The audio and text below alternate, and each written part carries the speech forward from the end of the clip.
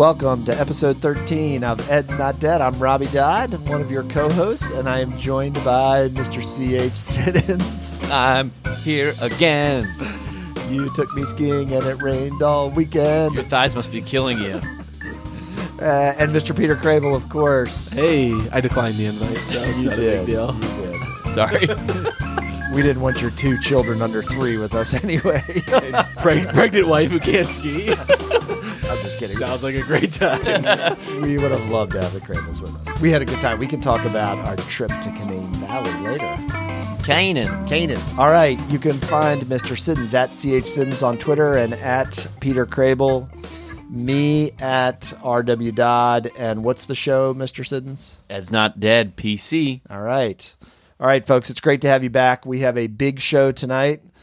Mr. Krabs is going to be leading us through all things 4-day week in a suburban school district outside Colorado. That's going to be interesting. The old future. 4-day work week. Yep, the future. We've been getting there for some time. Mm-hmm. Yeah, because teachers need more planning time.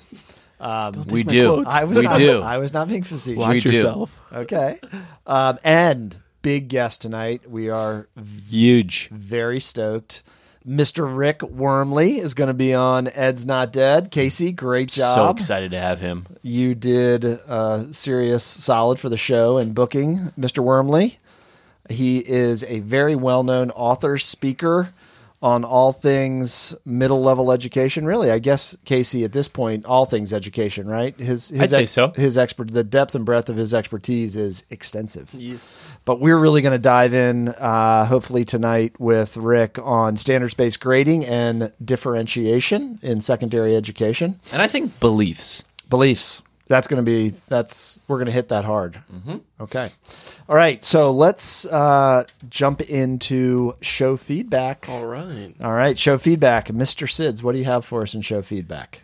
Oh, I have so much feedback to share. All right. I thought you'd bring up some great pieces from Twitter that you have been paying attention to very closely. Don't you print out all the tweets? I do, yeah. Because you're from a different generation. Mr. Crable's given us the sign. I know. So tell us the feedback that you wrote down and stop putting me on the spot. You don't like it when I just go to you without you being It's prepared. ridiculous. Okay. All right. So, show feedback. Friend of the show, Beth Thomas, who we love and appreciate her listening, said that we are all hilarious and wicked smart at the same time. That is the first time anybody's accused Ed's Not Dead of being wicked smart. Wicked smack. Or anybody in this room. Yep. And another friend of the show, Frances Frost, who we appreciate chiming in. We got to plug Frances, her books. She is a well-known author, and she's a big fan of the show. However, she did say that we had her screaming when we were talking about the Blue High School situation. And I think her statement was we were missing the boat because the question is, are they learning? And how are they learning? Are they learning enough? So I think Francis took exception with, it was all about Mr. Crable's theory, though. It had nothing to do with you and me, Casey. That's true. Yes. We got to get her on the show. I was on her side, I think. I know you were. Because I said they had to come to school just to sit there. Yeah. All right. And then, of course, Mr. Kaz. Friend of the show, Mr. Kaz, he has requested that we do an episode, boys, on the pros and cons of homework, which is always a hot button issue. It's a good one. Yeah. I'd like to do it, actually. I would too. I think it is probably the most over-discussed issue in education. Probably. But we can discuss it. affects everyone that has a kid because they come home and have to do homework. It's true. Yep. I Get rid of it. Get rid of homework? Yep. Okay. All right. Any other comments on the show? Oh, a friend of the show, Dave Flanagan, on Facebook posted a meme of the Philadelphia Eagles winning. And are you showing that to him right now? No, keep going. Okay. Put your phone down. No, I have another show feedback from my dad. Okay, Mr. Crable was wrong about his prediction. Mr. Krabs, you want to take responsibility for your pick of the Pats for the Super Bowl? I was right about everything else, so win some, lose some, whatever. Tom Brady threw for over 500 yards. Played very nicely. He did. But then he put on his man Uggs at the end. And he walked did. Away. Yep. So that's fine. Congratulations to all those Eagles fans and any listeners in Philadelphia. We're happy for you. My dad literally just texted me and said, Crable picked the losers to win the Super Bowl. Yeah. He's listening. I was Thanks, li- Dad. He's like listening live somehow. He is. I don't understand I how know. that works. I know. It's That is bizarre. actually kind of creepy. yeah, isn't it? How does he know? I was telling a group of people tonight that we were going to be on tonight, and I guess I made it sound like that we were going to be on live, and they kept asking me what time we were going to be on. Well, we do need to do. We were just saying that a Facebook Live stream. Yes, we do. Yeah, I have to actually download the app, the Facebook app. Oh. All right, Mr. Crable, last Yeah. last update. Show website. Show website. Yeah, edsnotdead.com. I think it's mostly up and running at this point. And If Andrew Vines could get his act together and develop it faster, our web No, designer. no, Come on, no. Andrew. He's our tech guy. he is our tech guy. But yeah, it looks great. Edsnotdead.com. It's obviously got access to all the podcasts. It has the first blog link that It looks this really guy- fancy. This guy right here wrote. That would be me. I'm That's pointing true. to myself. You're pointing to yourself. And I think we teased it before, but it's called Curriculum is Not the Answer. Okay. So So if it's you not. think- right. Well, if you think that, you're wrong. And it's under 300 words. I don't think so. Okay. No. It's 500 like, words. It's like 6. Okay. It's 3 paragraphs. It's very easy to read. Share it with your children. They'll love it. They'll Bedtime totally stories. love it. But yeah, anyway, check it out and just let us know what you think, because it does look pretty cool and lends us the air of respectability. So. Hell yeah. All right. So before we interview Rick Wormley and get into all things standards-based grading, Mr. Krabs, you found a very interesting article I did. about, I don't know if I would call it innovative. It seems to be, based on the article, more practical or pragmatic approach Yes. to the school day or the school year. So a system outside of Denver is going to a 4-day week. Tell us about it. So Brighton, Colorado, a fast-growing suburb outside of Denver, is decided to go to a 4-day week. So the practicalities of it, it will be Tuesday to Friday with some degrees of professional development type Mondays. It sounds like once a month, professional development Mondays. And there's a couple reasons for this. I think primarily the reason is that they have a pretty massive funding shortfall. So it seems that they're fast growing, more and more students. It's about 37% free and reduced meals. So several times, about 16 times since 2000, they've had to ask the people of Good Brighton for more money. So a mill levy, which Robbie and I looked up what it is. Robbie knew what it was. Robbie knew what it was. Sorry. Mr. Siddons, what is a mill? It's And- a fraction of how much taxes are going to go up. Property taxes. yeah. Mr. Siddons, what's it short for? That's crazy. I don't know, but they do it in Pennsylvania. They do. PA Yeah. PA is a big mill place. Yeah. Millage. Yeah. Oh, yeah. I think it's millage. Yeah. So Okay, anyway, Sean said that. Anyway, go ahead. So anyway, they keep asking people for money, and about half the time, the good taxpayers say no, thank you, or they don't approve a bond system. So anyway, the school system didn't have enough money, so this will save them about $1 million. They're also anticipating that it's going to increase teacher retention, although they already had the best teacher retention rate in all of Colorado. So I guess you can still get better, but they think that they're going to do even better there, attract new hires. The superintendent of this system, Chris Fiedler, says that teachers will now have a more, quote, professional schedule. Most professionals I know work 4 days a week or sometimes even 3. Oh, Yes. And no one works 5. no, why would you work 5 when you could work 4? that's true. It's ridiculous. It's true. And Kathy Ryball, president of the Brighton Education Association, says, and I quote, teachers are already working a long day. This gives them more time for planning, but also to spend with our families. Mind you, they won't actually be working on the Mondays. Anyway, what do we think about this? So there's a couple different issues here. There's the funding issue. There's a saving of money. There is some anecdotal evidence that kids who have 4-day weeks actually don't do any worse. There's been some light studies, I believe, by Georgia State University that says kids actually don't do any worse. They do about the same as a 5-day week. So what do you think? Can I 4-day weeks. Can I just go back and say the tax referendum that they rejected was roughly $73 for every 100K of home value. So the average taxpayer's bill would have gone up about $300 a month, which is not chump change. Right. And I think in and of itself, probably that number, it may look paltry, but I think the fact that it's happening every year or multiple times a year, just so often over the last 18 years, Right. It's just... Yeah, people get tired. Fiedler said, quote, that they've heard the community loud and clear. Yes. So we don't want to give you more money. Yeah, so that was pretty clear. What do you have to say, CH Siddons? I was just reading an article they were talking about Apache Junction High School in Arizona. They went to the 4-day school week, and interesting, they've seen some positive aspects of it. Absences are down. The Friday slump, they call it the Friday slump, is when students drag through the day and teachers sometimes call off. It's not there. It's not there anymore. Now it's just the Thursday slump. Hey. Anyway, so it seems like the 4 days that are there certainly are tightly packed in.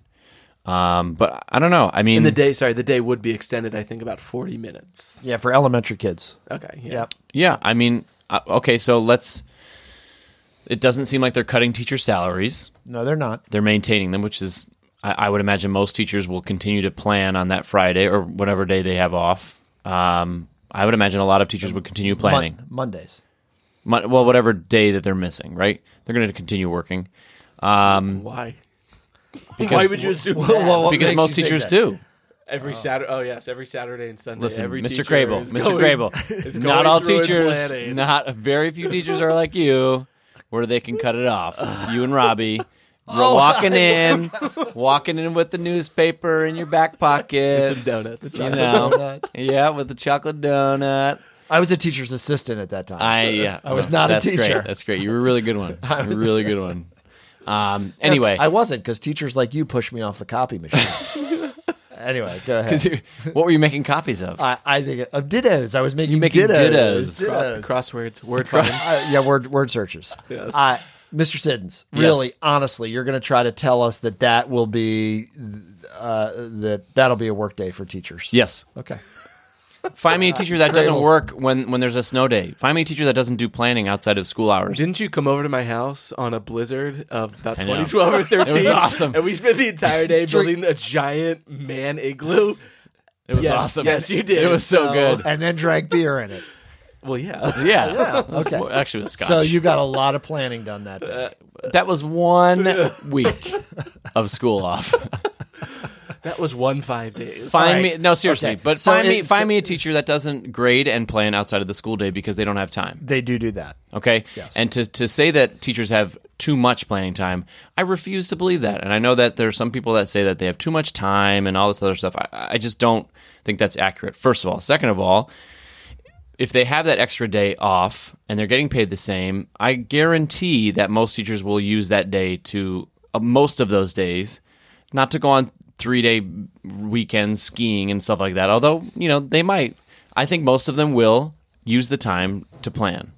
You can get the 7 mountain pass out there in Colorado. You can. About $500. You can. Come on. You can. But most Let of me the ask- year, they're going to use it to help their students. Let me ask you a question. Ask me a question.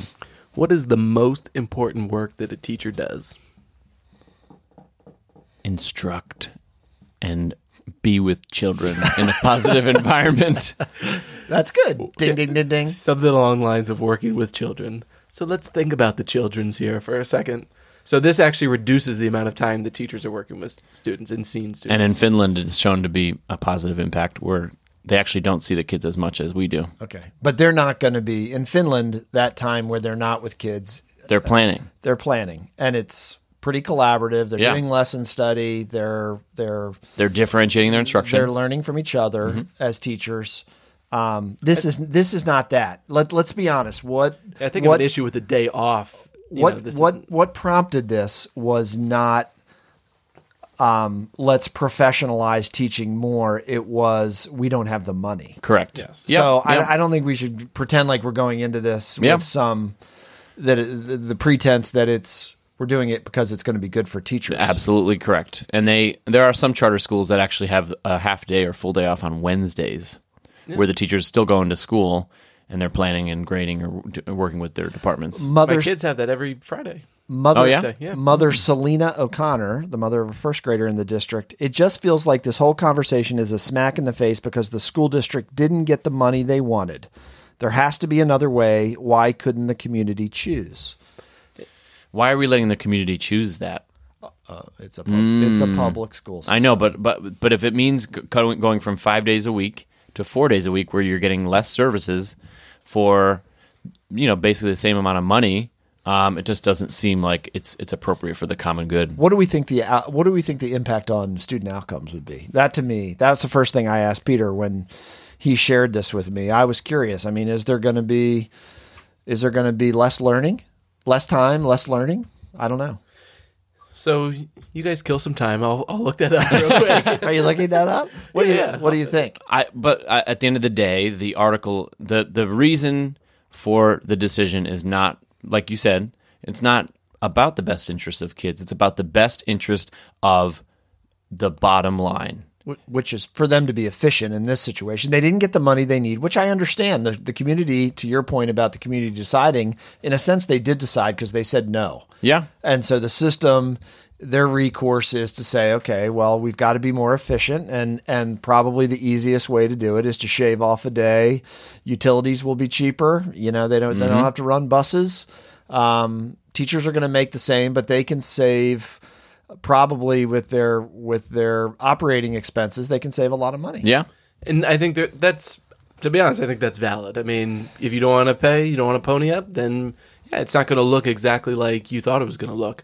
I think it'll be interesting to see how parents react when they have to realize, oh, I have to actually have someone watch my child. Yeah, see, that's the big one. That's going to be a jarring as a parent change. of young kids, childcare is just a bear and how it impacts working professional parents. Yep. But to go back to your point, Robbie, so the study that I was talking about was in education, finance, and policy, and it found that a 4-day school week actually boosted kids' test scores in math despite the extra hours added to those four school days to compensate for a 3-day weekend. So one study says boosted scores in math, and this was by researchers from Montana State and Georgia State. You also get maybe more flexibility of the school day. Maybe they'll add back recess, which there's enough research that says kids need to be moving around and they need a more physical activity. Yeah, not to get too far afield though, but I do think you're from PA. Crable and I were raised in Maryland. You have a lot of small districts within counties in PA. 501. Right. And so they have to often come to the public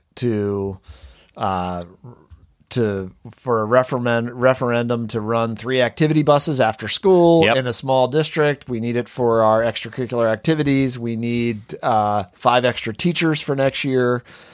I do think it says something about how decentralized our educational systems are in this country. And this system obviously doesn't have the leverage to provide a full array of services. Yeah. And so what's wrong with governance, with the tax structure, that year to year they're living at the whims of the public? They can't really rely on some steady stream of funding. I think it's a dangerous. It's a policy issue. It's a governance issue. To me, it's a dangerous situation to be in, because if we have a large population of people who are baby boomers who don't have children kids in the system, and right. might not even have grandchildren in the system, and they're in my hometown. I remember there was a representative who was running who was catering to the baby boomer generational vote. Right.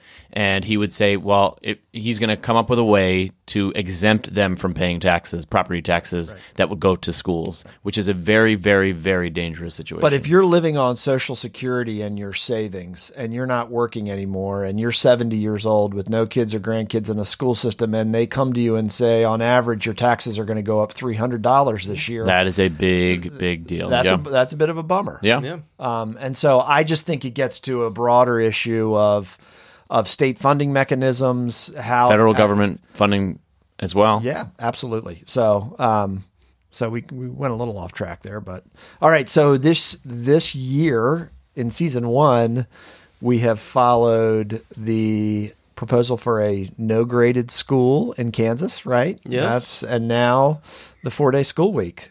Well, not ungraded. Or Yeah. That's usually when you don't use the right term. Yeah. You're not in a grade. You're not No graded. graded. Rick Wormley's going to talk about no graded. which is They still get grades and they're not grade. in other Kansas news. There's 3 people who are running for governor, and they're all the age of 16 or 17. Oh yeah, because of that Loophole. Yeah, that loophole It's awesome. in the candidate system, right? And the state legislator is scrambling to say they're not going to allow it, but it's going to go through for this Are election. the kids going to be? Are they going to lean left or right? There's Do they one have any- Democrat who Okay. is far left. Okay. And there's Nice. his buddy who's a Republican, Oh, and good. another friend of theirs who's libertarian. Nice. Yeah. Okay, that's And cool. they are shaking in their boots out there. All right. They're Kansasian boots. All right. On that note, folks, don't go away. When we come back, we're excited to have Rick Wormley on Ed's Not Dead. See you in a minute.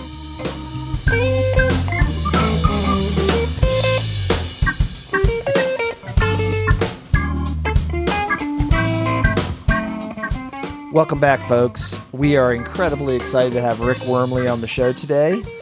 Rick was one of the first nationally board certified teachers in the United States. Rick brings 38 years of teaching experience in math, science, English, phys ed, pretty much every content area. Rick's work has been featured on Good Morning America, National Geographic Magazine, and The Washington Post. He's a frequent contributor to AMLE Magazine. And Rick is the author of the award-winning book Meet Me in the Middle, as well as the best-selling books Day One and Beyond, and his classic Fair Isn't Always Equal, which is going to be republished, and hopefully he can talk to us about that tonight. Rick lives in Herndon, Virginia with his wife and 2 children, both of whom are now out of college. Yay, Rick. He accomplished that. And he's currently working on a new book on shifting the culture of a school for ethical grading practices. Once again, it's great to have Rick on the show tonight on Ed's Not Dead. Well, Rick, all 3 of us at one time in our career or another were middle-level educators, worked in middle schools. And I'm going to start out. Standards-based grading is probably going to be where we spend a lot of our time. But I was curious about how your experience as a teacher, as someone that has worked with teachers and principals in the middle grades, how did your experience in the middle grades lead you to standards-based grading as kind of a linchpin of your thinking about what's best for early adolescents in middle schools? Wow, that's a really big question. I think the first place it comes from is knowing very specifically what is developmentally appropriate for 10 to 15-year-olds, which is considered young adolescents. And if you look at all of that research, a lot of which is on the AMLE website, amle.org, Right. the Association for Middle Level Education. They've got a lot of great stuff, and some of that in there is assessment and grading. And it talks about ethical, accurate grading that is evidence-based, criterion referenced. And you really can't make decisions unless the grade is really accurate. Otherwise, it's a false decision based on a false premise, and you're not instructionally very responsive. So we decided that we'd live up to that promise, that we would kind of close the gap between saying what we do and what we actually do. So our grades would have integrity. Because we realized really, really quickly in middle school, you were building really very real futures, that, lives that are functional or dysfunctional. And sometimes the difference can be one dumb percentage point. Yeah. So we decided we needed to dive in and really explore what does it mean to have an accurate grade. And then we found out that when you give a separate report for work habits and character and behavior, that it actually elevates it on their radar scope. They care more about it. And what was really cool for us is we found that the kids mature in those character, work habits, self-discipline, meets deadlines, executive function things way faster and for longer when they had a separate radar scope reporting it. So we split the two, and that was the first step going into standards-based grading. Awesome. Thank you. Well, how do you make sure when you're working with schools and teachers, how do you follow up and make sure that teachers are maintaining high expectations throughout their practice? I think sometimes when you're asking them to change a grading system or to change their thinking about grading, sometimes people, I heard the quote earlier today, cook the books, and sometimes they make false grading practices or something like that. I'm not sure if I'm phrasing that correctly, but how do you maintain those high expectations? Well, you really don't. Next question. No. I'm with you on that. Go ahead. No. I like that. That's a good pass. No. I got to tell you, there's been an explosion of research on teacher disposition. in the past, 8 to 10 years. A lot of new books and articles coming out just about that. And what you're talking about is a moral imperative. Right. And also, dealing with teachers and, do they want to have integrity? What do they think grades really mean? Should they be accurate? Yes. Okay, good. What does that mean you would do in your class if you weren't a hypocrite? Right. And a lot of times teachers say, I think grades should be accurate, but I do this other stuff that makes a grade inaccurate. And you're like, well, let's take a look at that. Right. On the other hand, though, I can be intellectual and logical all I want, and it doesn't really change a whole heck of a lot.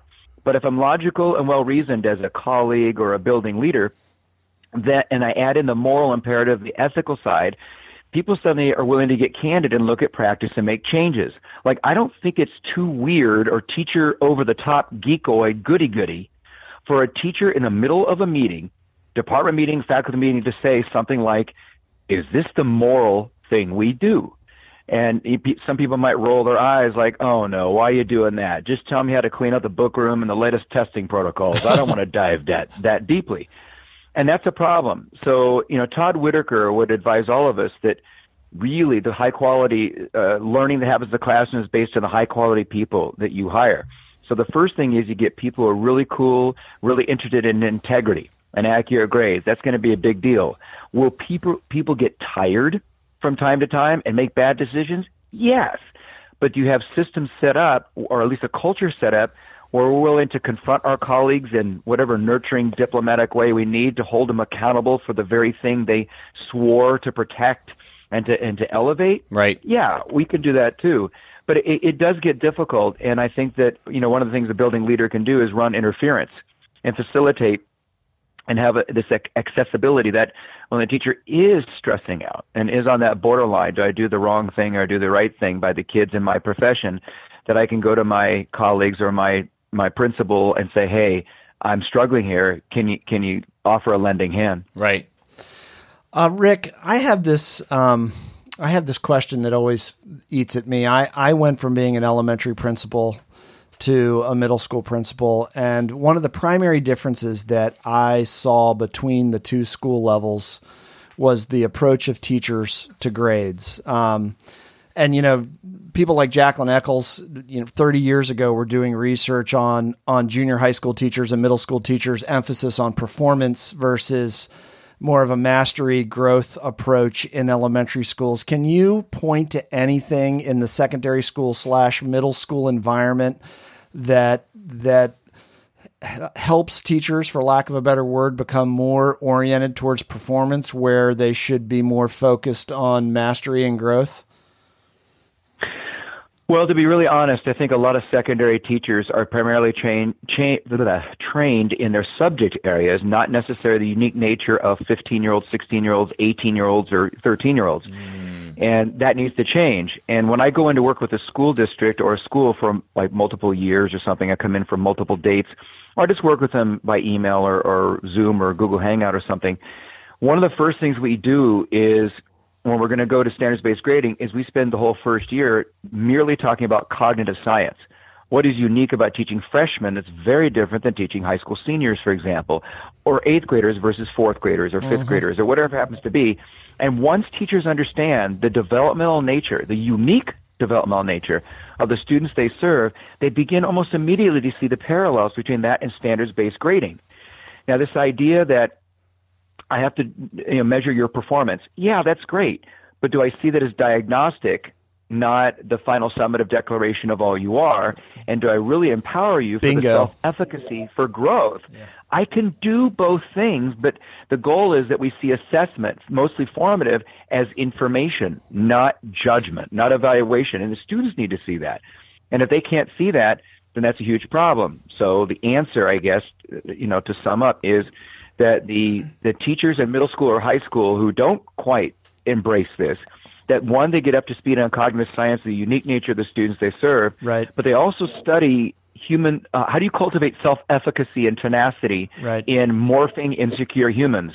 And not one bit of research, I've looked for this for decades, not one bit of research says use your grades and your grading program to teach that stuff. So really, we got to go back and really work with schools of teacher ed on, hey, how about a whole year on motivation, self-efficacy, executive function, all those things, And teachers would have such a cornucopia of practical tips on how to get kids to meet deadlines. And I think you're how to talking respect about adults to care for them. the fact that you're talking about that is so important because you're talking about teaching the child and not the subject. Obviously, the subject is important, but you're talking about children, whether they're in 9th grade or 6th grade. It doesn't matter. And I think. But here's the thing. Oh, sorry. Go ahead. I'm just going to say a lot of middle and high school teachers find that, in a sense, soft skills, and they say, I'm not a counselor or psychologist, so don't bother me with that stuff. Let me just teach my subject. And I kind of look at them in the face, and I put my fingers about an inch apart, my pointer finger and my thumb, and I say, you're about this close to educational malpractice. I want to use that. The reason for that is that 90% of everything that goes into a middle school child's head, young adolescent into regular adolescent, goes to emotional response centers first. Yep. So when they say that to me, what they're expressing to me is, I am uninformed. I need to go back and get teacher training because I'm teaching blind to the students I serve. And in this day and age, that's not acceptable when so much is at stake. Right. I mean, Robert Balfons and so many others have proven that the way we interact in the world in our 40s, 50s, and 60s can be traced back to specific experiences we had in young adolescence.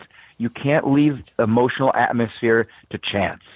I am a huge Bob Balfans fan. He is. I love that reference. All right, go ahead, Peter. Go ahead. So one of the things that we've talked about a bit here on the show is barriers to change and kind of the barriers to big change within school systems. And so I would say that standards-based grading for most people is a pretty big change. And I'm not even talking necessarily about students and teachers. I'm talking about like the community at large.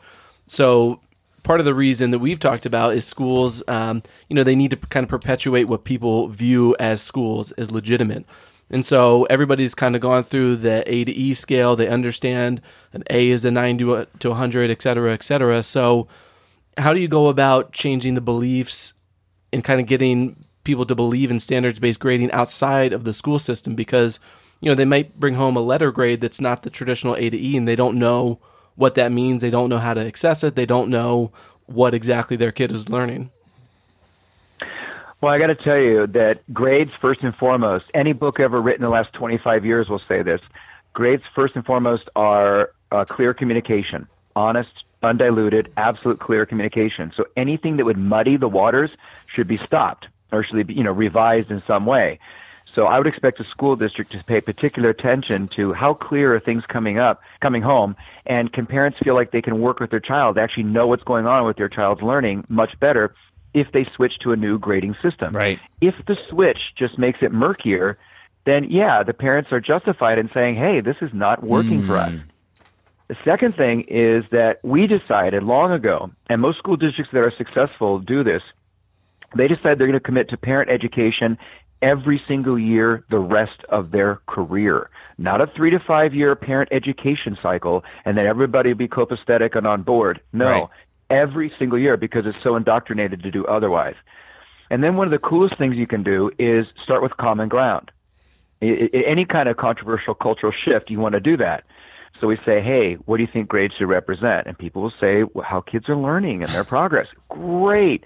Let's take a look at the things that lead to that and the things that take away from that. And we identify those things. And then I have two favorite questions when I work with business leaders, school board members, and parents in the community who are questioning this. I say, first, tell me how you learned your craft. How'd you learn to be a lawyer, an EMT, a pharmacist, a police officer, an architect, brake mechanic? It really doesn't matter what you do. How'd you learn that? And tiny down to the minutia, how'd you do it? And I point out parallels between that and standards-based assessment and grading, and they begin to see, this is much more reflective of how someone becomes competent. For example, you get good at your job because you do it a lot, and somebody critiques you in between early on, and you take that advice and you're a little bit better the next time, right. Which is the beginning of the conversation on redos and retakes instead of one and done, and I just limit you to that one moment of really rather terrible teacher algorithm of teaching. And the second thing I do is I say, how are you evaluated in your career? Tell me about that if you're a computer programmer or whatever it happens to be. And quite often they say, well, I have to present evidence of my performance. Right. I might be below plan, on plan, above plan. I'm meeting goals. I'm not meeting goals. And I'm like, dude, and do that. Look, that's exactly what we're doing in standards-based grading. This is far more preparatory than the old antiquated, I'm going to average you with your earlier incompetence, even though you're completely competent now. No job does that anywhere. Can I just say that whenever I have those statements from other teachers who talk about not allowing a certain amount of reassessments and this arbitrary grading practices, I will pull up YouTube videos, Rick Wormhele YouTube videos, and they're like, oh, I get it. I'm like, that's good. Well, here's that part of that, what you just described. I find that a lot of teachers are in survival mode. They don't have a strong background in it, that's and right. That's totally okay. But they have this superficial response to it. And when they dive deeper, to the third or fourth level down instead of first or second, they totally get it. In fact, because it makes more sense than the current practices. Oh, yeah. But see, that's the problem. Teachers don't have time to dive deeply. And when they do, they're cool. So there's a plug for we need real time for reflection and analysis. I made this decision. It had this particular impact on students. And here's where I'm going to go next in that, which is a lot of the National Board for Professional Teaching Standards work and PLCs and so on, having some structure, teacher action research teams, whatever it might be, where we can do the deeper diving. All right. So one of the things we love about your work, Rick, is how student-centered it is. Standards-based grading is student-centered. The other obvious thing that we want to talk about tonight that is also all about kids is differentiation, especially as it relates to middle level and even high school education. So I all three of us have experience with trying to make differentiation a focus, kind of a go-to in a middle level school.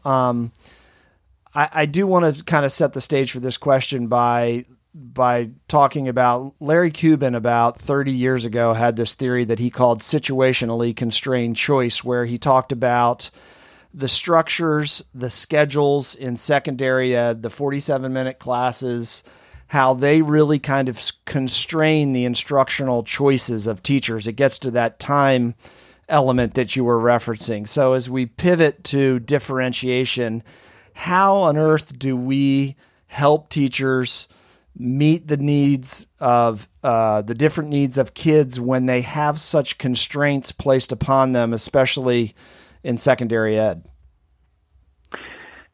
Well, the first thing we have to realize is that teachers who are conscientious are going to have a real guilt trip over this because they got into business to actually make a difference. Right. And they're going to feel it right in their gut, and it's going to keep them awake at night. And they eventually kind of get hardened to it just to survive the day and the week. Yep. Yikes. And that's just pretty darn sad. That's what Cuban said. Yes. Yeah. Okay. So the big deal is that we've got to get people to say this. It's totally okay. It's normal. You're still a high quality professional educator. If you can do differentiation that's really effective 51% of the time or more. In other words, majority of the time you can do it. You can't do it all the time. Yeah. And then you should sleep guilt-free at night. That's the first thing we have to well, I guess it's learning, personal grace, that you can begin to forgive yourself when you can't be completely thoughtful. Well, and I try to insert that. I try to insert that into the coaching that I do with teachers, where I'm not expecting you as a first-year teacher to differentiate every single thing that you do with kids every single day. It's just you have to become proficient in pieces of it at a time. Well, that's the other thing, too, that you're suggesting with that comment, that you have to do it like every day, all the time. That it's a myth that you're exactly right. Some teachers carry. Nobody's asking anybody in middle school or high school to do an IEP for all 185 of their students every single day. It just is physically impossible. And that's the other thing we have to realize, that school, as it's set up now, actually is against really high-quality learning and teaching. Ouch. And it's really it's a function of the Committee of 10 in the 1870s to 1920s. Yep. The standardized curriculum, the high school, and their big thing was 50-minute class periods. But I got to tell you, in middle school and high school, I've seen plenty of schools where it's 37-minute class periods because parents want their kids taking more courses during the day, right, which really translates to about 22 minutes of direct instruction where the kids are attentive. Boo. Based on the coming in, setting down. So, and then we say, and then we have the nerve to blame kids when they don't do well on some standardized test at the end of the year, or even a unit test when we're not applying what we know about how to carry things into long-term memory. Mm-hmm. So the testimony for a teacher is what kids carry forward, not what was taught. So we have to be very, very clear that teachers are going to have to get Animal Farm about this stuff. They're going to have to decide, some animals are more equal than others. I'm not talking about kids there. I'm talking about standards. Some of the stuff we teach is literally more leveraging for what's to come. And we've got to decide these are the primary boulders. For these, I will fight. And this other stuff is just nice to know. But I can't fit it in because physically school conspires against teaching. So that's going to help. And I love your comment about you do a little bit at a time. So first of all, you gave yourself a 3-year window. So the first year, you're trying out I'll do flexible grouping for the next 4 weeks. Right. Okay, that was fun. And now I'll try, I'll be responsive. And by the way, a lot of schools with whom I've worked and heard about actually call differentiated instruction responsive teaching because now we're more mindful of the role it plays. And there's no political fallout because differentiated instruction with Mike Schmoker and others. By the way, I guess for whom I have written an article countering his points, disparaging differentiated instruction called Setting the Pedagogy Straight. I would be glad to send it to anybody. And it's available on the AMLE website. We need that, Rick, because I actually, when I was a principal, had a teacher hand deliver an article by Schmoker to me to debunk my emphasis on it. Right. Well, Carol Ann Tomlinson and I wrote both articles in response to him. He really did not do his homework. Results Now and Focus, awesome books. Boom. The September 2010 editorial and the portions of those two books that talk about differentiation, he knows not what he is discussing. Yes. And it's really very frustrating. When he speaks out about it still to this day, even though he's been corrected. And that I'm not really sure why he does that. But at any rate, I'll be glad to help people find some language to use to kind of explain that and clarify that if they would like. But the idea that we would see each other as responsive teachers, like what do I know about kids and how did I respond to them to improve their learning over that which otherwise could have been achieved with one size fits all, is basically that mindset. And if we see differentiation as a list of recipes in a cookbook, it's going to die. Yeah. It's got to be a disposition. It's 90% mindset that I'm willing to teach so that you learn, not just to play gotcha. Yeah.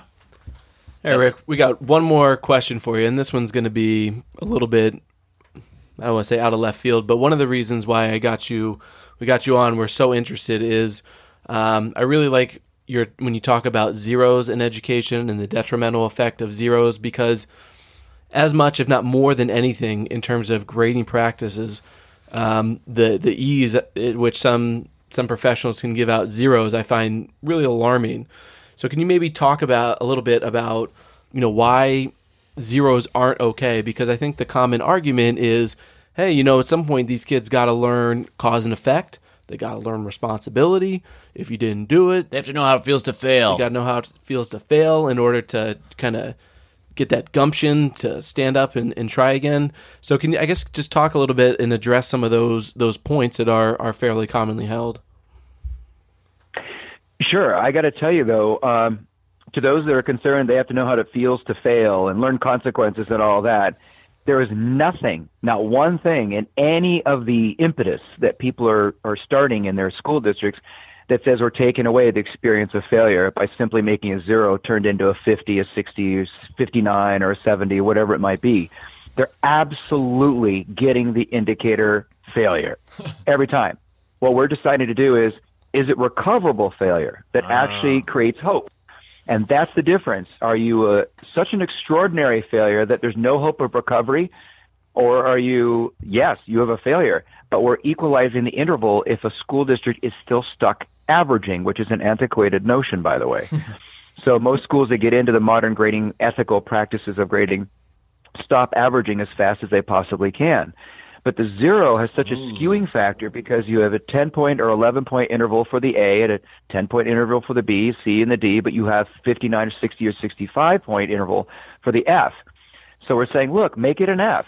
Like, I got to tell you, as I've said in some of the videos I've done on YouTube, kids don't brag about this. Look at me, I didn't do anything at all, and I got a 59, on my essay. What they're saying is, look at me, I didn't do anything at all, and I still failed. I mean, the kids get it before the adults in their lives get it. Absolutely. And the other thing is that when we ask teachers, well, we're going to apply the same exact philosophies to you, in your evaluation, they scream bloody murder. And you can't do that. And exactly, the principles are universal. If you would not tolerate it applied to you, then what makes you think it's okay to apply it to these kids when you know it's actually a false statement? The other thing to realize is that, in the working world, nobody gets the zeros of any sort. And the brain is innately a survival organ. So it's going to self-protect in terms of ego and save face and save honor. And if a kid, gets 1 0 and it requires 6 or 7 perfect hundreds in a row just to have the average come up to a D, level performance. And if a child gets a 0 on something, chances are he already is something is so wrong in his life, he's not going to get straight 600s in a row. But he's going to give up. And what we do is, we're in middle school in particular, we're there to engender hope.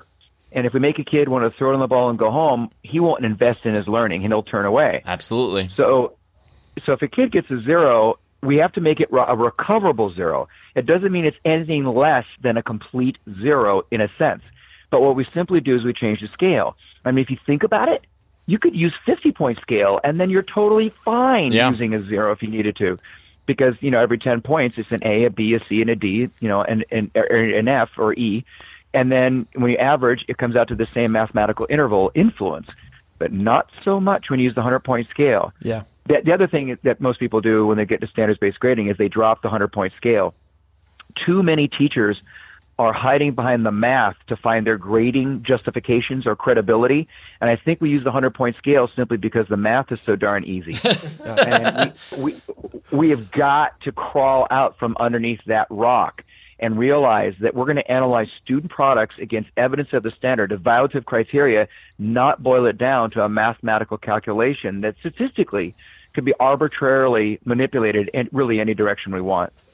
All right, Rick, thank you so much. Can you tell our audience what you've written recently, what you'd like them to read, where they can find you, how they can get in touch with you? All of those things. You have to do that right now. Go ahead. Well, I hope you have at least 30 minutes for me to list. Yeah, we got another 30. Go ahead. No. Here's the deal. I've got a new version of Fair Isn't Always Equal, the second edition. It's 11 years later. Classic, coming yes. out the end of March. And that's from Stenhouse Publishers. So you're welcome to go to stenhouse.com, STEN house.com, okay, and look that up. And I've been tweeting about it. And if you want to follow me on Twitter, because we have lots of conversations about these things, it's just my full name spelled out with a 2 on the end. So that's at RickWormley 2. And then there's rickwormley.com. So just spell out the name and add .com. And there's lots of places there where you can email me if you'd like. And, the email address, if you want it, is just a first initial and last name, rwormley at cox.net. And then I've got articles in Ed Leadership. One of my last books was The Collected Writings So Far of Rick Wormley, crazy good stuff I learned about teaching along the way. And that's a whole bunch of articles I updated on a variety of topics. I don't just talk about standards-based assessment and grading. There's more to teaching than just that. Right? All right, Rick. Well, one of the things that jumped out to me during the interview, and we certainly appreciate it, as we know our audience does, is how you've referenced how this work is good for kids as they go forward, not looking behind at what they haven't been able to do, but what we're trying to contribute to their futures. Yep. So thank you so much. We are so psyched to have had you on. And on behalf of the boys, we'll talk to you soon. Thank you. Can I just say how grateful I am to know that Ed's not dead? It is not. We'll be back in 2 weeks. All right. And we'll talk to you soon. Thanks, Rick. All right. Thank you. Bye-bye. Well, that was an awesome interview. Yeah. Thanks again to Rick Wormley for joining us. And Mr. Krabs, we have a new feature tonight.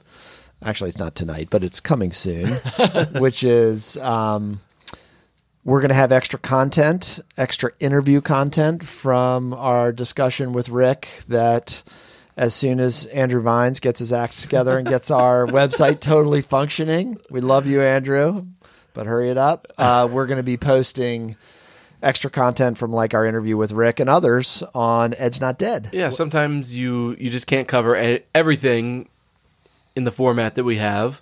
Yeah, so we had a great conversation with Rick, and there's even more to it where we really cover all the bases.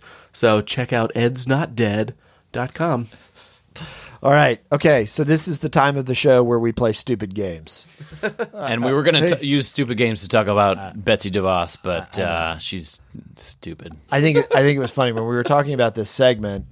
We talked about an article from Jay Matthews. We talked about Betsy DeVos. We talked about lots of stuff, and then Crable says, "Let's just play a stupid game," because we're good at that. Let's go low bar. Okay, low bar. So, and the person that leads us through stupid games is Mr. Siddons. Go ahead, Mr. Siddons. All right, you ready? I love have you. some trivia for you. This is higher education trivia, so it might be a little too smart for you two dopes. As Mr. Patterson would say, you dopes. When Rick Wormelli kept talking about zeros, I kept thinking about Rick Wormelli. Sorry. I kept thinking about us being zeros.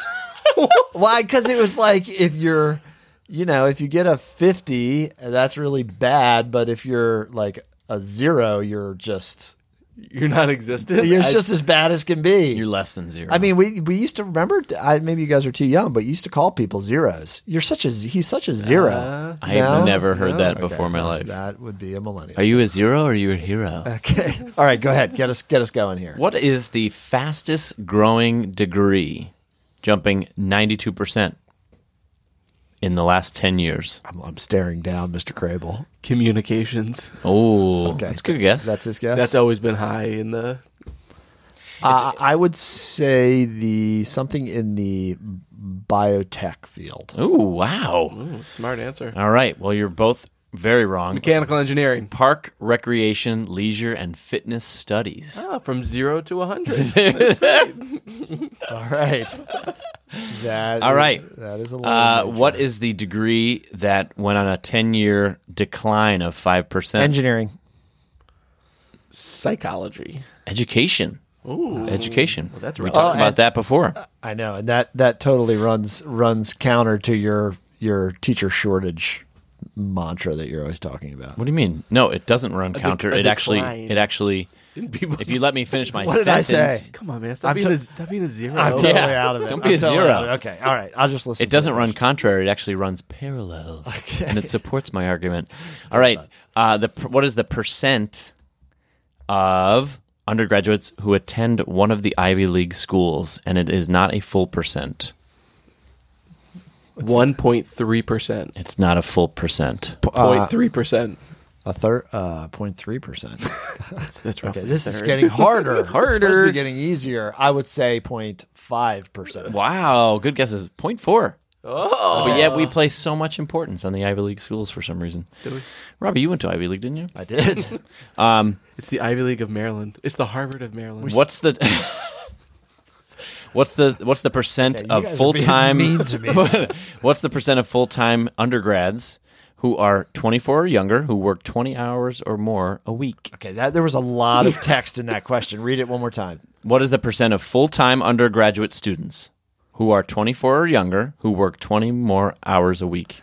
I will say 30%.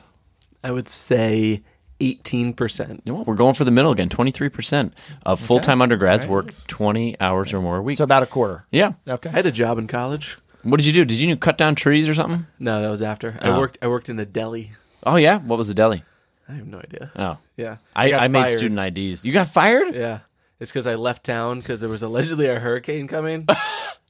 What? Yeah. It was New Orleans, right? So there was hurricanes coming, and You so leave. sometimes people would leave, sometimes they wouldn't leave. So this particular time I left, You're a big chicken. and well, it was more like to go somewhere else and party. That's what I thought. He was It on was- the 4-day work week. Yeah, it wasn't going. like, and I'm pretty sure I didn't call and let them know. Oh. That's a killer. Yeah, That's so a killer. What was your job in college? That would be, I was a lifeguard. Oh, man. It's the greatest job ever. I made student IDs. I did have a job that I did kind of pull what Mr. Crable pulled. But my father had some involvement with that job, so he actually came to the beach and got me and took me home. so I wouldn't get fired. Jeez. That was really embarrassing. Okay, anyway, go ahead. Next question. During a 10-year span ending in 2009 for you laymen over there, the undergraduate enrollment has jumped 38%. What are the states where enrollment has grown that much? There are 3 states. What's the percentage again? Undergraduate enrollment has jumped 38%. And where are the states? The highest growth occurring in these 4 states. 4 states. Crabes, you name 2 and I'll name 2. California and Texas. That's where all the textbooks come from. I will say Florida. That was my next guess. And New York. Wow. Florida, 54% is one of them. Okay. Next up, West Virginia at 56% increase. Despite the death of Cole. Yeah. Georgia, increase of 77%. And Arizona at 149% increase. Wow. Yeah. Okay. All right. That's interesting. Yeah. So, well, thank you for indulging me in those. Is that it? Stupid. I have more if you want. Give us. come on, Oh, you want one more? That Okay, was all a, right, that was all a right, lame all right, ending. all It was like 4 questions. Really? That's not lame good. ending? That was I lame. will punch you because you're right next to me. Between 1999 and 2009, undergraduate enrollment at for-profit schools soared this amount of percent. A lot. Compared with 32% for public institutions. I would say 975%. Okay? 75%. This is the heart of for-profit It is. screwing over kids. That's right, and it's going to continue Corinthian happening. colleges. Dear Betsy, 539% Okay. increase. Crable was a lot closer than me. Yeah, I on knew that it one. was astronomical, whatever it was. I didn't know was- percents go above 100. And what? I wasn't sure about that. It doesn't. They shouldn't go below 50. They shouldn't. That's They true. should not. That's true. What spurred that? Was there some deregulation boom in that sweet spot of 10 years? No, I think some just followers. Somebody did it, and everybody else was like, "Wow, you can do this!" And there's no. What about regulation. online And- learning? Okay. Oh, that's true Yeah. too. You know, Yeah. the accessibility of high-speed So internet. let me. Oh, look at you, Mr. Sids. Let me ask a question. I'm not well versed on for-profit colleges. Name one that I would know. A big one. Phoenix. I was going to say University of Phoenix. Yep, University I'm of not sure if Phoenix. DeVry is one Yep. or not. I think DeVry. University of Phoenix is massive, and they are expensive. Yeah, it's not cheap. Yeah. Yeah. Okay. All right. Last one. Oh, one more. All right. What's the largest state university in the country? Ooh, that's a good one. A good one to end on. I'm going to say, Mr. Graves, you got to go first. I'm gonna say I need you to. go I need to think. I need to think. I need to think. I'll go again with California, just because it's a big state. It's a big state.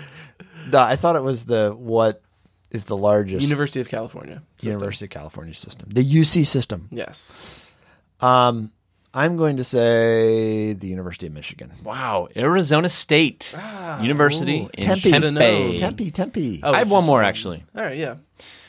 One more. Can I do one more? Yeah, sure. 20% of all first-time undergraduates have to do what? Take a basic course. Take remedial something. Take remedial writing, composition. Both correct. They Composition. have to take at least one remedial course. 20%. Is composition in there? It just says take one remedial course. Okay. But it's All right. probably composition or math. That was a bit of a downer. All right. So Yeah, what is the yeah, largest end state on- university end in the on country? remediation. I'm sorry. I had to go serious. I went so serial on that one. All right. All right. That's all I got for you. Okay. Thanks, All Casey. right. Okay. That was good. That was good. That was the latest Stupid Game installment. We will come back to, hopefully we'll have something a little bit more compelling with Dear Betsy in episode 14. Boys, how many episodes left until the grand finale of season 1? 4? Can't you do math? What are we going to? Are we doing 18? See, I can't do bad. We're supposed to do 19, but that makes I don't like that. I think we need to go to a solid 20. All right, we're doing 6 to 7 more shows. That- the thing that Can I just tell you that is not happening? Can I finish? I'm not spending any more that much time with you guys. And Well- Casey screws up the calendar all the time. Yes. We're recording tonight because Get over You it. Build ruined a bridge. everything. Build a Ruined bridge it. and get over it. Mr.